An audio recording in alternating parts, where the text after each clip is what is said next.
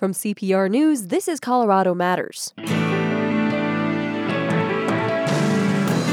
With the impeachment trial over and the president acquitted, we hear from Colorado Representative Jason Crow and Senator Cory Gardner about what they think the nation gained and lost in the endeavor. And Colorado has one of the highest rates of teen vaping in the nation. So what do e-cigarette companies have to say about their role in that? We'll break down their testimony to Congress. Then, should college athletes be able to make money off endorsements? For me, it's really not about whether or not college athletes are playing for the love of the game or for the paycheck. For me, it's about this organization, the NCAA, making hundreds of millions of dollars off the work that these athletes are doing. Plus, when does a child become an adult? Even some researchers are calling the 18 to 23 period late adolescence.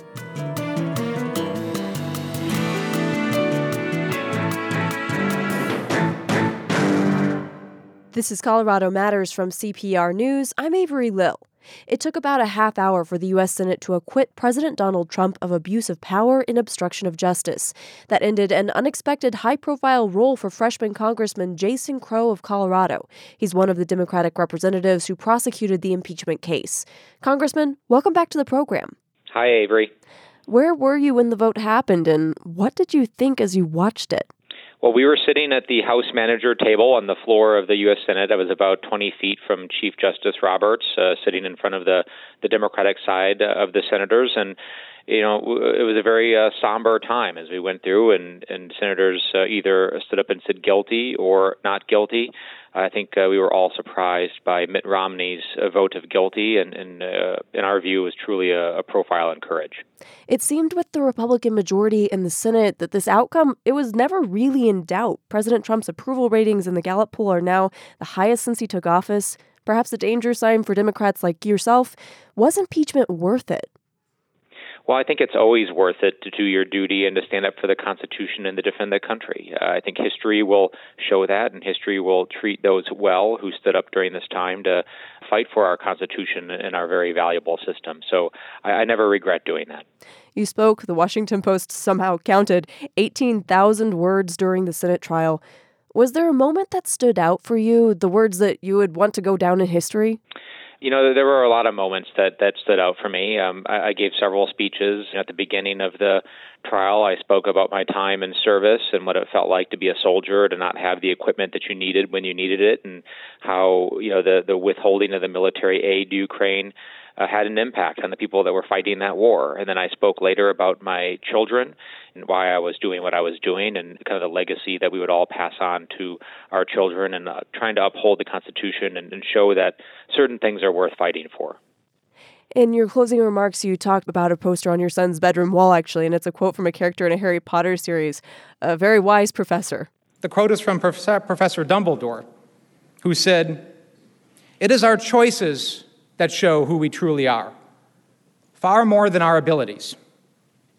This trial will soon be over, but there will be many choices for all of us in the days ahead, the most pressing of which is how each of us will decide to fulfill our oath. More than our words, our choices will show the world who we really are, what type of leaders we will be, and what type of nation we will be." So with the impeachment over and the president acquitted, what does the result say about who we really are as a country and what type of nation we will be? Well, I think this is really a story about people that showed a lot of courage. There were some Democratic senators from states that President Trump won who showed a lot of courage to do the right thing. Senator Romney did the same. There are people that are standing up and saying, you know, this is not okay, that we're not going to walk away and allow this to become the new normal, that, we are better than this. And they're standing up across the country and saying that. So for me, this is a story of the good in our country, the people who are willing to fight for right, and that, right matters at the end of the day.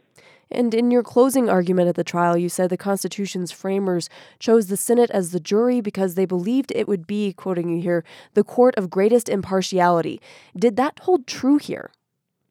Well, I think there were a lot of people in the Senate who did not do what they were supposed to do and did not uphold their duty to be impartial jurors. This was ultimately the first Senate trial in American history, the first impeachment trial in American history, that didn't have witnesses and documents. That's not right. That's not what the Constitution and our founders envisioned. And the acquittal of President Trump will always have an asterisk at the end of it because it didn't go through the full process, and we didn't have the benefit of all the information and the entire picture of what President Trump did here. Now, ultimately, the truth will come out. We will have that information. Ambassador Bolton's book will be published. People will write about this. Maybe some future administration will release the documents that we've been seeking. The truth will come out and people will have the full picture. Unfortunately, the Senate decided that it didn't want to hear it when it needed to hear it. When we talk about witnesses and evidence, should the House have pushed harder to get those into the Senate trial? Well, the House pushed really hard to get that information. Over the past almost year, the House committees that have been conducting investigation and inquiry did subpoena witnesses. Ambassador Bolton made it really clear that he was going to fight that subpoena, and actually, to this day, we're still fighting to get the information from Don McGahn, who we subpoenaed last April. But what's really shocking to the president's argument that we should have pushed harder, we should have subpoenaed this information, is that on the very same day last week that the president's lawyers were making that argument in the impeachment trial, across town in Washington, D.C., another set of of President Trump's lawyers were actually sitting in court making the exact opposite argument, that the House does not have constitutional authority to subpoena that information. So they were making, on the same day, the exact opposite argument. So that duplicity, I think, is very telling. And I will never stop reminding folks that it is the Senate's job to hold the trial. This was not a court of appeals. The record was not set. Trials have documents and witnesses. Trials get to more evidence. That's the role of a trial. And for the Senate to say that the entire record had to be established in the House is just not true.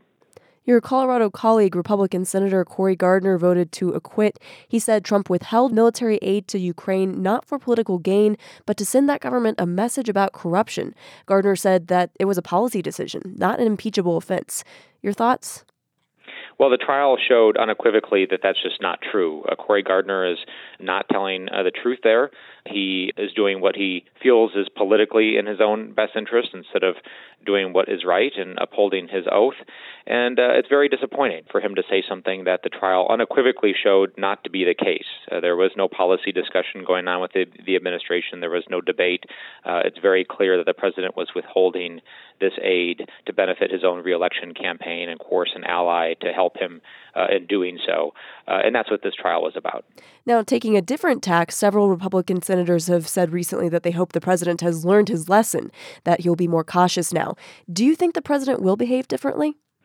Well, I think history shows that the president doesn't change his behavior. He has shown us repeatedly who he is, and I think it's time that we believe him. And we take that seriously. I don't think he's going to change. And as you just said, by many Republican senators' own admission, we actually proved the facts. Contrary to what Senator Gardner said, there were many Republican senators who actually said that it was inappropriate and it was abusive and what he did wasn't right. So by their own admission, I think we showed our case. And I don't think the president has learned. And in fact, this week, shortly after the acquittal, he said as much, that he didn't think that he did anything wrong and his call was perfect. So I don't think his behavior is going to change. What needs to change is Congress's willingness to actually check his power and be the co-equal branch that we need to be.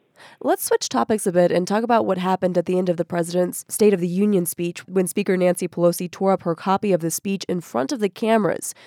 Was that appropriate? Well, I don't, I think what was not appropriate was President Trump coming into the House, coming into the Capitol, and making this a campaign rally.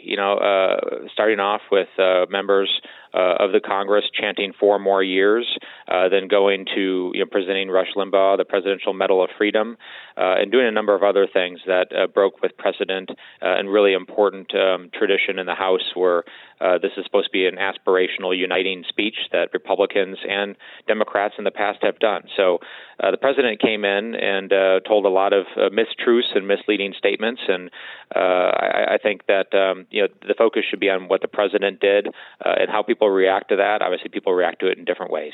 And I want to ask just one more thing about the State of the Union. On the one hand, one of Democrats' strongest complaints about Trump is the tone that he's set, this lack of civility. And I wonder if Pelosi's action was doing something along those same lines. Well, I think it's really important that we continue to take the high road and we show the country what we can and should be. And that's what we're going to continue to do. You know, the president came in and said things that just were not true. He refused to shake the speaker's hand. He did a lot of things that broke with precedent that he could have done differently if he wanted to try to unite the country and show that we could move forward in a better way. Representative Crow, thank you so much for joining me. Yeah, thank you. Jason Crow represents Colorado's 6th Congressional District. He served as an impeachment manager during the trial of President Donald Trump. Colorado senators split their impeachment votes on party lines. Democrat Michael Bennet voted to convict the president. Republican Cory Gardner voted to acquit on both charges. Before the vote, Gardner spoke with CPR's Binta Birkeland. Senator, thanks for being here. I want to focus on this historic vote and how you came to your decision. First off, why vote to acquit the president? Well, this is a heavy burden to remove for the first time in our nation's history a duly elected president of the United States, and that burden was not met. You can't just simply come to the Senate, say you have an airtight case, we should just impeach the president in the quickest investigation ever to take place in the House of Representatives, and then turn around and ask the Senate to do more work. If a case is airtight, then it shouldn't need more tightening, and that's exactly what we saw. So this is a high burden over a policy consideration that I don't believe we should be removing for the first time in our country's history, the duly elected president of the United States. What about this underlying issue in the case that the president was accused of pressuring a U.S. ally to take actions that would benefit him politically? From what you've learned about what happened, did the president's actions cross any lines for you? Well, I think that's the very heart of the case. This is a policy question. Does the United States have the ability to investigate how its taxpayer dollars are being spent? Concern about corruption, particularly in Ukraine, was clear. It's been clear for many administrations, including President Obama, who appointed Vice President Biden to be the chief of corruption, looking into corruption in Ukraine. So we have to be able, as a country, to determine how our money is being spent, and that is not an impeachable offense. So in your mind, the president didn't cross the line because it has to do with the overall issue of corruption? The question before the Senate in the impeachment trial was whether or not the president has the ability to investigate how taxpayer dollars are being spent. And that is not something, a policy difference cannot be used for grounds of impeachment. It sounds like you're comfortable with what he and his allies did related to Ukraine. Is that fair? The question before the trial was whether or not the United States government has the ability to determine how our taxpayer dollars are being spent. We have to have that ability. That's what President Obama asserted when Vice President Biden was named to address corruption in Ukraine, and that's what we have done all around the globe. And you heard that in the trial. But to think that we can't investigate corruption simply because it involves a particular family, that's just not the way we work. Voters in November will make a decision on President Trump and Europe for re-election as well. Voters across the political spectrum have said they do want to know what you think about this, but of course, the election's months away. How much do you think this will play into your re-election efforts? There were some who were hoping this would play into that election effort. Chuck Schumer said this is a win-win situation because we either impeach the president or it impacts the political futures of the Senate majority. That is a very sick way to look at this. I look at this as a very serious moment in our country's history, a very sad moment in our country's history that we have to move forward from to actually start accomplishing things for the people of Colorado. This vote sets a precedent that the White House has the authority not to cooperate with impeachment investigations. What do you think that will mean for the future? Well, that's just not true. Just because President Clinton lied and was impeached, and did not receive the actual conviction in the Senate, doesn't mean that he could turn around and lie again. What we have to recognize is the precedent that would have been set here is actually the precedent of weaponizing impeachments. The House carried out the fastest impeachment investigation in the history of our country. They did so not by authorizing it with the full House, but retroactively authorizing it, and then sent it over to the Senate, expecting the Senate to do its work. This is a blatant attack on separation of powers. It impacts our constitutional rights and the prerogatives of the separate but equal branches of government. And it certainly would allow any House, a Republican, Democrat, to just decide, you know what, we're going to move to impeach. Give us a couple days, we'll send it over to the Senate and expect them to do the job. The government's watchdog concluded the Trump administration broke the law by withholding Ukraine aid. Should there be any consequence for a president when they do that? Well, look, I think the aid was released. It was released because Congress was pushing this aid to get released, and it was released before the end of the fiscal year. I strongly supported Ukraine lethal aid. In fact, I remember pushing President Obama to give lethal aid to the Ukrainians. I think President Obama was worried that it would affect his relationship with Vladimir Putin. People were dying in Ukraine, and they needed this lethal aid, and that's why I continue to do what I do in supporting Ukraine. Finally, Senator, I wanted to make sure listeners are clear on your conclusion on the underlying evidence in the impeachment trial. You feel it showed no improper behavior by the president, yes? The question is whether or not you can use taxpayer dollars with impunity, or does the government have the ability to investigate corruption and how those taxpayer dollars are being spent? And that's a policy difference, and we should not be impeaching presidents based on policy differences. Republican Senator Cory Gardner talking with CPR's Binta Birkeland. She also asked Gardner about why the president fired the American ambassador to Ukraine who was fighting corruption there.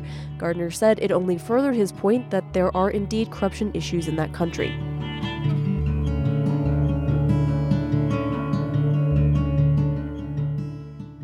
Congress put the CEOs of the biggest e-cigarette companies on the stand Wednesday and grilled them about their role in the teen vaping epidemic. It was an echo of those iconic hearings from more than 20 years ago when tobacco executives testified before Congress about the dangers of smoking. Those hearings were a turning point in the anti-tobacco movement. CPR health reporter John Daly joins us now. Hi, John. Good morning, Avery. As I mentioned, there were moments in yesterday's hearing that echoed those in 1994 when tobacco executives had to answer questions about cigarette health dangers. What stood out to you? Well, it was fascinating. In 1994, tobacco executives from the largest companies were asked if nicotine is addictive. They each denied it, but by 4 years later, after anti-tobacco efforts totally gained momentum, they returned and completely reversed course. Well, yesterday, Colorado Democratic Representative Diana DeGette asked vaping executives the same questions, and they admitted nicotine is addictive. DeGette also questioned the CEOs about medical studies linking nicotine to health problems involving the lungs, blood pressure, heart rate, and the heart. Juul is far and away the market leader. Its CEO, Casey Crosthwaite, didn't answer specific health impacts. Do you maintain that nicotine causes no health consequences in people then? No, nicotine is addictive. And does it have health consequences? It can cause harm. He said his company would submit health studies as part of an FDA approval process later this year. Ahead of the hearing, DeGette said she wanted to know how the e-cigarette makers intend to address teen vaping. What did they have to say? Yeah, she and other committee members really pressed them on that. All the CEOs said they were taking steps to limit sales to young people, but they mostly sidestepped this issue. Now, the landscape for e-cigarette manufacturers is shifting dramatically. Most flavored e-cigarettes have to be off store shelves beginning February 6th. That's today. All makers of the products have to submit an application in May to the Food and Drug Administration. Then it'll decide which products can still be sold legally. And the courts are now also taking a look at their business practices.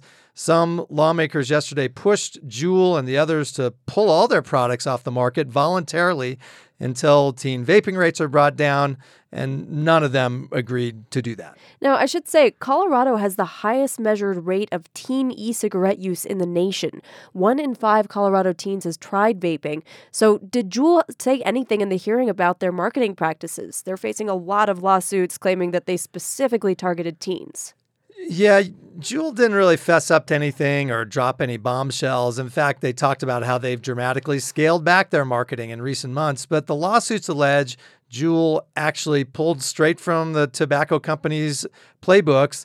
In a major settlement case 2 decades ago, big tobacco companies were banned from using marketing strategies targeting youth, like the famous Joe Camel ads. But nothing stopped Juul from doing that.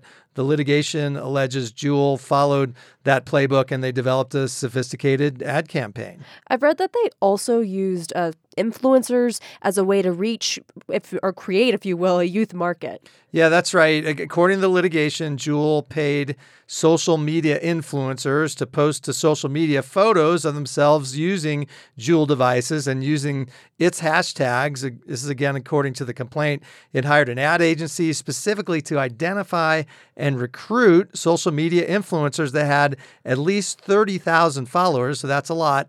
And that's according to an internal Juul email. So the claim is that's another way to get at a youth market. Right. Okay, going back to this question of whether these hearings were a watershed moment for vaping the way the hearings in the 90s were for smoking, how significant did this feel? Well, it was a lot quieter yesterday than in the 90s, it seems. Some of that was because it was happening at the exact same time as yesterday's impeachment hearing and vote. So it's almost really was completely overshadowed by that. And the media landscape has changed. It's fractured really since the mid-90s. But clearly, anytime e-cigarette makers testify before Congress, the industry, public health advocates, parents, families that are concerned about this issue, they're all watching. And the public has really gotten way more educated about vaping. So the companies really have a lot at stake at this moment. I think you could say that they're at a crossroads. But that's not just because of hearings, right? Yeah, I would say yesterday's hearing was the least of their troubles. Momentum has been steadily building for measures, new rules, and enforcement at the federal, state, and local level to contain this epidemic. And that's especially true after people started getting sick last year with these vaping-related illnesses. Also, Juul is increasingly facing legal action. By one estimate, it faces now more than 300 lawsuits over claims it deliberately targeted teens. Denver plus 3 counties, Pitkin, Eagle, and Boulder, have joined that litigation. All the executives were under oath at the hearing, and things in congressional testimony can definitely be used in these lawsuits.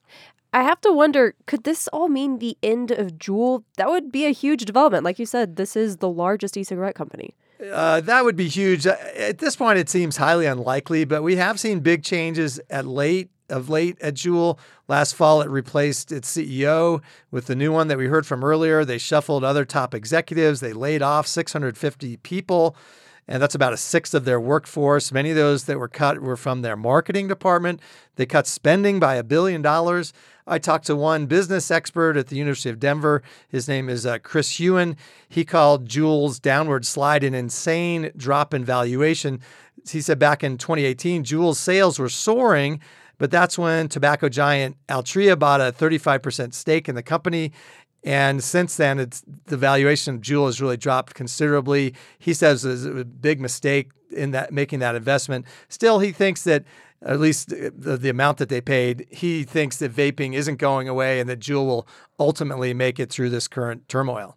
I think it's all survivable, but in the end, when you have someone who owns 35% of your company that has incredible financial resources, it's unlikely to go under. The problem with Altria is they're getting dragged into some of these lawsuits. In about the 40 seconds we have left, what's the next thing we should watch for? Well, if you're a keen observer, you might have noticed that Juuls are really steeply discounted right now in Colorado. You might have seen some of the signs. It's almost like a fire sale on these products. They're being sold for about a third of the price that they once were. And I was told that's because store owners are looking to get rid of inventory before they have to clear the shelves of pod and cartridge-based e-cigarettes. And that's except for tobacco and menthol products, and that's by this deadline today. Thanks, John. You bet. CPR health reporter John Daly tracking testimony by the makers of e-cigarettes before Congress. When we come back, should student athletes be paid to play? This is Colorado Matters from CPR News. Senator Michael Bennet is going all in New Hampshire. He staked his presidential campaign on a February surprise, a strong showing at the first-in-the-nation primary. I'm going to spend a lot of time here, and the way I'm going to win it is by being in living room after living room after living room after living room. I'm Caitlin Kim with CPR News. As voters in New Hampshire take to the polls, we'll be on the ground to hear how Bennet is faring and how he stacks up to the other Democratic presidential contenders. Tune in to CPR News or CPR.org. Do college athletes still play for the love of the game, or is that idealistic? A new bill in the state legislature may signal an era of change where the standouts get paid to play their sport. Senate Bill 1/2023, loosely referred to as Fair Pay to Play, allows elite athletes to accept endorsements in exchange for the use of their name, image, and likeness. California became the first state to pass this type of law last fall. Now, at least a dozen states, including Colorado, are racing to get this on the books. If passed, Colorado's law would go into effect by August of 2021. So why is this happening now? Our next guest is the only athlete in history to ski in the Winter Olympics and also be drafted into the NFL. Jeremy Bloom has fought for pay to play since he was a two-time All-American football player at the University of Colorado, while at the same time training for the Olympic ski team, winning world championships. Welcome to the show, Jeremy. It's a pleasure to be here, Avery. Thanks for having me. Jeremy, between 2002 and 2004, you were a standout in freestyle skiing and football. The NCAA didn't like that. You had to make a choice between the two. Tell us about what happened. Yeah, I became an Olympic skier before I enrolled in the University of Colorado after my senior year of high school, and that was in Salt Lake City in the year of 2002. And I ended that year as the number one ranked skier in the world. And, my football coach, Gary Barnett, and my ski coaches were excited for me to embark on this dual sports career, playing football and going to school at the University of Colorado and continuing to ski and ultimately aim for what would be my second Olympics in 2006. But unfortunately, the NCAA didn't see it that way. They told me that if I wanted to play football at the University of Colorado, that I would have to forego all of my corporate endorsement contracts, things like skis and ski boots and poles and goggles, that was paying for, what is an expensive sport to travel around the world and, compete at the highest level. And unfortunately, they, weren't willing to budge for me to be able to either A, capitalize on my name, image, and likeness that was developed before I even hit the college scene, or B, accept endorsements to pay for the cost to be an Olympic athlete. And both of those, A and B, are changing now, and it's an exciting time. So you eventually chose skiing, but that skiing endorsement money made you ineligible to compete in college football. But you sued the NCAA, right? Yeah, I actually initially chose both, and so I, did sue the NCAA in Boulder County Court. I did not win that suit in the court system, and so I tore up all my contracts, and I played football for two seasons, my freshman and sophomore season, and then I just didn't really have the resources anymore to continue to ski, and I really wanted to try for my second Olympics. And so I told the NCAA I was going to accept endorsement contracts for my skiing, and that's when they declared me ineligible and didn't allow me to play my junior and senior year. It's a complicated decision. Late last fall, California passed a bill which allows the best athletes to hire agents and take endorsements for their name, likeness, and image. It also kept the NCAA from punishing the colleges and student athletes for taking the money. The NCAA loudly opposed the bill, but later, under pressure by other states to get on the bandwagon, the NCAA reversed its policy, voting to, quote, modernize as quickly as it can. Do you trust that the NCAA will do that? Do I trust the NCAA? The answer is no, I don't. And they did come out and say that they now believe that it's the right thing to do for name, image, and likeness, and they also believe that it's the right thing to do for Olympic athletes to be able to pay for training expenses while being in college. But nobody's really seen the bylaws yet, and until you see the bylaws, the NCAA is really good at coming out with a favorable statement to disarm public pressure and then write a highly restrictive bylaws against that, which makes it basically impossible for 90% of the people that it would go to serve. So, let's wait and see, right? While you were playing at CU, did you notice other athletes were suffering because under the NCAA rules they couldn't work and couldn't accept money from endorsements? Well, what I saw is the hypocrisy of other two-sport athletes doing exactly what I was hoping to do. Drew Henson made $1.2 million while playing professional baseball and amateur football at Michigan, and Ricky Williams did the same at Texas, and there's many other examples. So I didn't understand why they would allow those guys to do it, but they wouldn't allow Olympic athletes to do it. To your earlier question, absolutely. You see kids come to schools from inner city environments and families that lack financial resources to really support them while they're in college. And the hope and dream is that a scholarship will pay for everything, but not until recently were schools required to fund scholarships at the true cost to attend that school, which is different in any location. The cost to attend Boulder, Colorado is more than it would cost to attend Kansas State, for example. And so that's starting to change as well. So we're seeing all kinds of good and positive change come. We're not fully there yet, at least in my view. And those true costs you're talking about, those stem largely from the cost of living. I want to bring in Democratic State Senator Jeff Bridges, a co-sponsor of the bill. Jeff, thank you for being here with us. Hi, Avery. Thanks for having me. The Fair Pay to Play bill is said to be about equity for athletes, but what about equity in the locker room? Are you afraid that this will cause resentment among the haves and have-nots? Well, I think Jeremy is probably more equipped to answer that particular question. But backing up and looking at the purpose of this bill, for me, it's really not about whether or not college athletes are playing for the love of the game or for the paycheck. For me, it's about this organization, the NCAA, making hundreds of millions of dollars off the work that these athletes are doing. And for me, this is about the Colorado value of fairness. It's about giving those players the chance to earn what it is that they deserve. And the NCAA appears to be on board nationally. Why even go to the trouble of passing a bill in Colorado? Well, so Jeremy said he doesn't trust the NCAA. I would say I trust the NCAA, but trust and verify, right? We are passing this bill to make sure the NCAA holds up its end. And if they don't, then we'll pass more bills and we'll do what it is that's right for the students here in Colorado.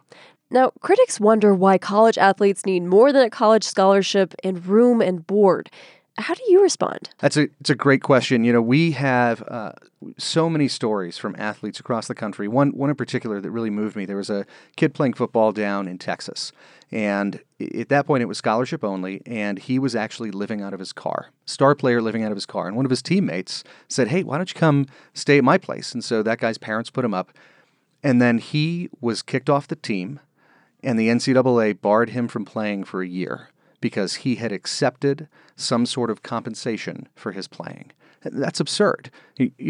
What these athletes are doing, what they are giving to their team, what they're giving, frankly, in profits to the NCAA, many of these folks are not going to make a professional career, and they are sacrificing their bodies on the field every single day. And so we just want to make sure that the people who are really doing the work here are the ones who are allowed at least to benefit in some way from the value that they're bringing. And Jeremy, your situation was different. You needed money to continue your skiing. But what about an athlete who, for instance, is not an international skiing star, competing only in one sport? That athlete is going on a full ride to college scholarship, plus room and board in many cases, eating at a training table with, I assume, a lot of better food than you're getting at dorms. Why do you think they should be paid extra for, say, allowing their image on a Wheaties box? Well, I think it's important to note one difference. This is not the school or the NCAA paying these athletes anything more than they're paying on a college scholarship. So I think it's important to note that. To the question, look broadly across the university, not just in athletics, right? If you're on a music scholarship, you can get paid to play music. If you're a writer, you can get paid to write a book while in college. And there's all kinds of other precedent. Just people going to school that aren't athletes are able to capitalize on their name, image, and likeness. So why are sports any different? And Jeff, what do you believe are the bill's chances of passing? I think given that the NCAA has indicated that this is a friendly bill, we have CU in full support. They, I don't think, would be in full support if we didn't think the NCAA was going to be doing the right thing here.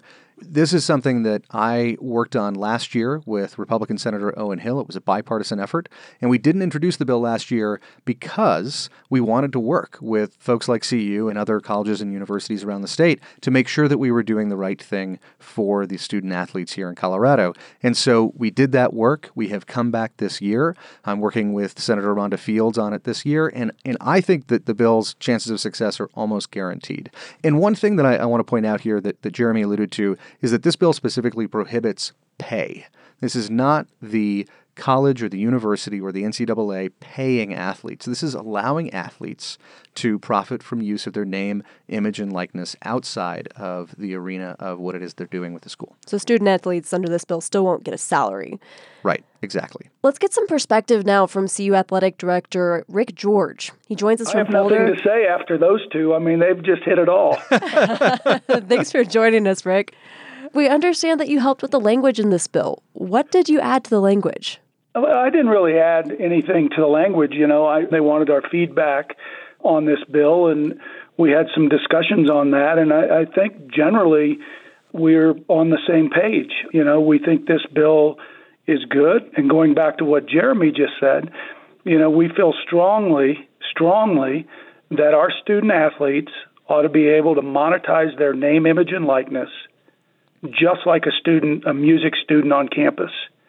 And this is another part of the evolution of the NCAA. Sometimes the NCAA gets criticized because they don't move as quick as we would like them to move. But as Jeremy said, the legislation that has been put forward over the last 5 to 10 years, and we do have student athletes that come here, even though they're on a full scholarship, they're getting Pell Grant money, and they need support. So, we instituted the full cost of attendance.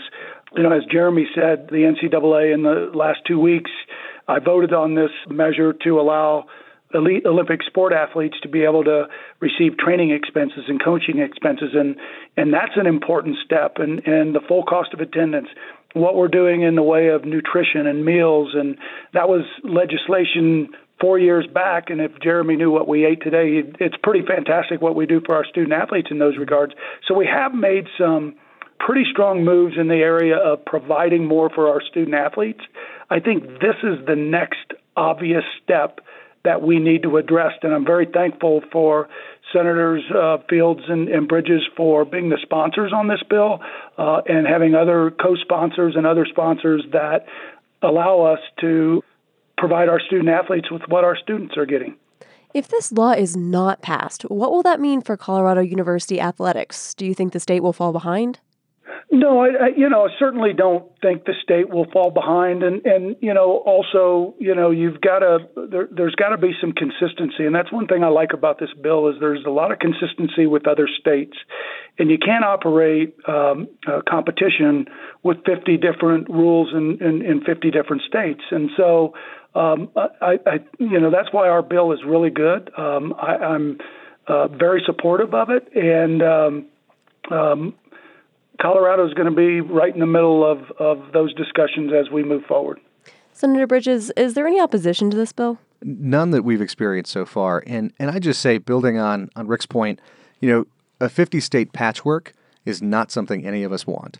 But I look at Congress right now, and I'm not super optimistic that really anything is going to be coming out from the folks we have in Washington right now. So this is something that we've worked on with CU. It's something where we've looked at what other states are doing, and we've tried to, as much as possible, make sure that what we're doing is consistent with what other folks are doing across the country, because we want to avoid that patchwork. And again, we have built into this an assumption that the NCAA is going to be doing the right thing for college athletes. If they do, then we're in a great place, and if they don't, then we have the tools we need to make sure at least our Colorado student athletes are protected. And if this bill does pass, how do you see it affecting college athletics in Colorado going forward?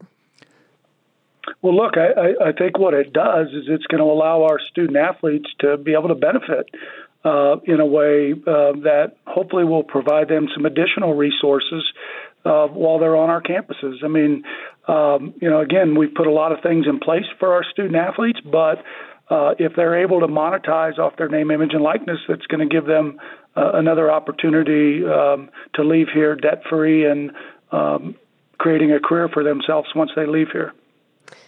I wonder what you all think about the idea of this magic that we get college students playing these sports for the love of it, not accepting money. Jeremy, do you think that it affects, that there will be a loss of innocence in that way? I just don't think that that's the issue at hand. We can't aim for this idealistic world where everything is pure and nobody has an advantage. I mean, really the biggest counter argument to this is that, well, hey, what about the big money schools? They're going to have an advantage because they have bigger markets, they have bigger budgets, their student athletes are going to have more opportunity. And you know what? That may be true, but that's no different than how it exists today. The more money a school has, the more notoriety a school has, the more often they're in championship games. Those schools have a recruiting advantage, period, end of statement. So we don't have an ideal world as it exists today. We don't have an ubiquitous world. So I don't think that this is going to have, that's certainly not going to ruin that. And I would just say that for me, this bill is all about morals. It's all about values like fairness, values like making sure that athletes have the same rights as every other student at the school. As Jeremy pointed out, musicians can make music. And why shouldn't athletes be able to profit from their name, image, and likeness as well? Especially when you look at how much universities are making off of these athletes. If you look at how much the coaches are paid, if you look at how much the NCAA makes selling TV rights, why are the people who are getting the least in this whole equation the people who are doing the work? I want to thank you all for being a part of this conversation. Thanks so much for having us. Likewise. Thank you. Democratic State Senator Jeff Bridges from Arapahoe County is sponsoring a bill to allow student athletes to accept endorsements in exchange for the use of their name, image, and likeness. Jeremy Bloom is a former Olympian and world champion skier who also played football at the University of Colorado Boulder, and Rick George is the CU athletic director.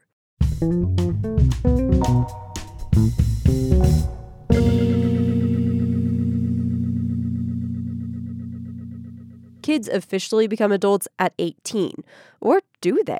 Our country has struggled with this question. Kids can drive at 16, they can join the military at 18, but they can't drink alcohol in Colorado or use marijuana until they're 21. April Alexander has been studying this question of when children become adults, particularly in the area of criminal justice. She's a psychology professor at the University of Denver. She spoke with my colleague, Andrea Dukakis. April, welcome to the show. Thank you. This week, we spoke with a man named Curtis Brooks. He'd been behind bars since he was 15. He's 40 now, and he was sentenced in Colorado to life in prison without the possibility of parole. He was recently granted clemency and released. Brooks is one of hundreds who are kids and are now adults sentenced to life without parole when they were under 18. But recently, the thinking's changed around sentences for young people. Can you explain what's led to that change? Courts are starting to consider social science research in their decision-making for sentencing now. We've had a ton of social science research in the last couple decades that talked about the adolescent brain and when it truly develops. So the adolescent brain fully develops around age 25. That's one of the reasons why our car insurance goes down at age 25. Because our brain's frontal lobe, which is responsible for decision-making, impulse control, future-oriented thinking, that's the key part that doesn't develop until that late adolescent period. So if we're thinking about culpability for juveniles in the system, should we be holding 14, 15, 16-year-olds accountable for their actions if their brains aren't fully developed and they're not thinking of the consequences at that time? Additionally, we need to be considering rehabilitation. So if our youth are likely to be rehabilitated, does it make sense to give sentences of life without the possibility of parole? In recent years, the Supreme Court, the U.S. Supreme Court, has steadily chipped away at harsh sentences for juveniles. And a lot of that was based on the research you just cited. Again, in the court's decision-making, they have used the social science research to reconsider how we're treating juveniles in our system. So within the last couple decades, we've removed death penalty for juveniles. We've removed life without the possibility of parole for juveniles. And the Supreme Court really hinging onto that research and thinking about the possibility for rehabilitation. So right now, there's a bunch of cases throughout the United States that are being reconsidered, reevaluated, to see if these once juveniles can be released back into their communities. Is there evidence, though, that kids who get in trouble with the law are more likely to rehabilitate than adults? Yes, there is some evidence. There was a professor by the name of Terry Moffat had thought about this theory a long time ago, that most adolescents do engage in some degree of risk-taking behavior. That's drinking, smoking, risky sexual behavior. But again, as that brain starts developing, they usually stop that behavior around 19, 20, 21. So the majority of our kids who are in the system are engaging in those low-level types of, if you want to say, offenses or just risk-taking behavior, and then they stop around that late adolescent period. Now, there is a small portion of juveniles who are called these life course persistent offenders. They usually have rich histories of trauma, behavioral problems in school, and they continue on this criminal pattern throughout the adolescent life cycle. So we do know that there's those two kind of categories of kids, with that second category being a small percentage of the population that needs a little bit more intervention and assistance in order to be rehabilitated. Are there some young people who should be kept behind bars for a long, long time? I don't know about that. One of the things that I want to kind of refocus on is thinking about how do we get these adolescents proper resources.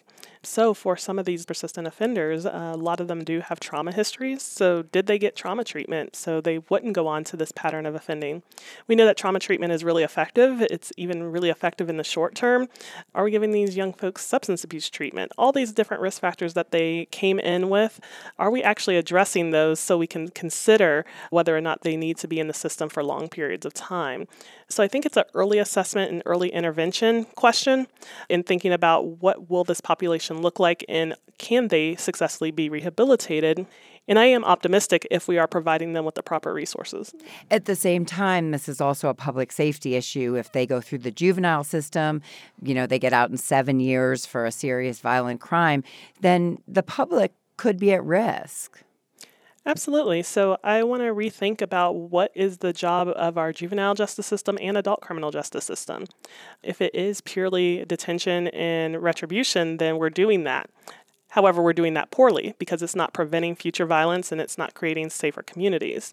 So what if it were to change into accountability? Let's hold people accountable for their actions. And then think about rehabilitation. Or habilitation. If people never had education before and aren't well versed in vocational trades, then they need to be habilitated, getting that education to begin with, in order to be successful and be a thriving citizen. Because our current system isn't working, and a majority of Americans do agree with that. When do you think, speaking generally, kids' brains become adult brains? Yeah, it's kind of this hard question because it differs from person to person. Again, this 25 kind of age point is what's been commonly cited in literature, but we have to think about other factors that can impact development. So again, thinking about trauma history, thinking about access to adequate food, clean water, all these different environmental factors, that some of those things can impact the brain. We know a lot of people who enter the criminal justice system have a history of traumatic brain injuries. So what impact does that have on their development? So it can be this kind of fluid concept for some youth. You teach graduate students, and you've discussed with your students the inconsistencies when it comes to how 18 to 21-year-olds are treated. Can you explain where you think the greatest inconsistencies are in society generally? The question that I had for my students is, when am I actually an adult? Because the barometer changes based on situation. So at 18, I can't drink, but I can go into the military. At 17, I can possibly get sentenced for life in prison, but again, I can't vote. So there's a lot of inconsistencies in our systems on what is the age of majority. This is fluid and messy right now. If we're thinking about even the vaping laws, we're raising cigarette use and vaping use to 21. Why is that? Mm-hmm. Well, I think it's positive because, again, if we're thinking about the brain and the impact of maybe these substances on the brain, that makes a little bit sense. Let's raise it. Let's make sure the brain's fully developed. Then people can make the choice of whether or not they want to use these substances that could impact their functioning. But then should the government be waiting till they're 25? Should they? Again, what is this age point going to be? What then changes? Are there going to be broad systemic changes? So I argued, should we wait until people enter the military or the police force till 25? Again, thinking their brains are a little bit more developed, thinking about our police officers who encounter some traumatic situations. And again, trauma impacts the brain. And if it's impacting the developing brain, maybe it's not the wisest idea. So I think as we consider this research, a lot will change, hopefully for the better. Given what we know about the juvenile brain, do you have any thoughts about young people driving at 16? Again, thinking about at 16, what were we all doing at 16? So we know that 16-year-olds engage in risk-taking behavior like speeding, maybe the texting and driving, and that risk-taking behavior does reduce a little bit later in adolescence. Even some researchers are calling the 18 to 23 period late adolescence and recognizing the brain is still developing and a lot of those things are going to diminish over time. So I know that's been the standard for decades. What would it look like if we didn't train people to drive until 19? That's going to be really tricky and hard. That's the question that my students posed. Wait, you expect me to go out and live on my own at 18, get a job at 18, go to school at 18? And I do that, and I do that well. So when is it infantilizing versus when is it making a better decision for that person? April, thanks so much for chatting with us. Thank you. April Alexander is a psychology professor at the University of Denver. She spoke with CPR's Andrea Dukakis. Alexander's looked at the question of when children become adults, especially when it comes to criminal justice.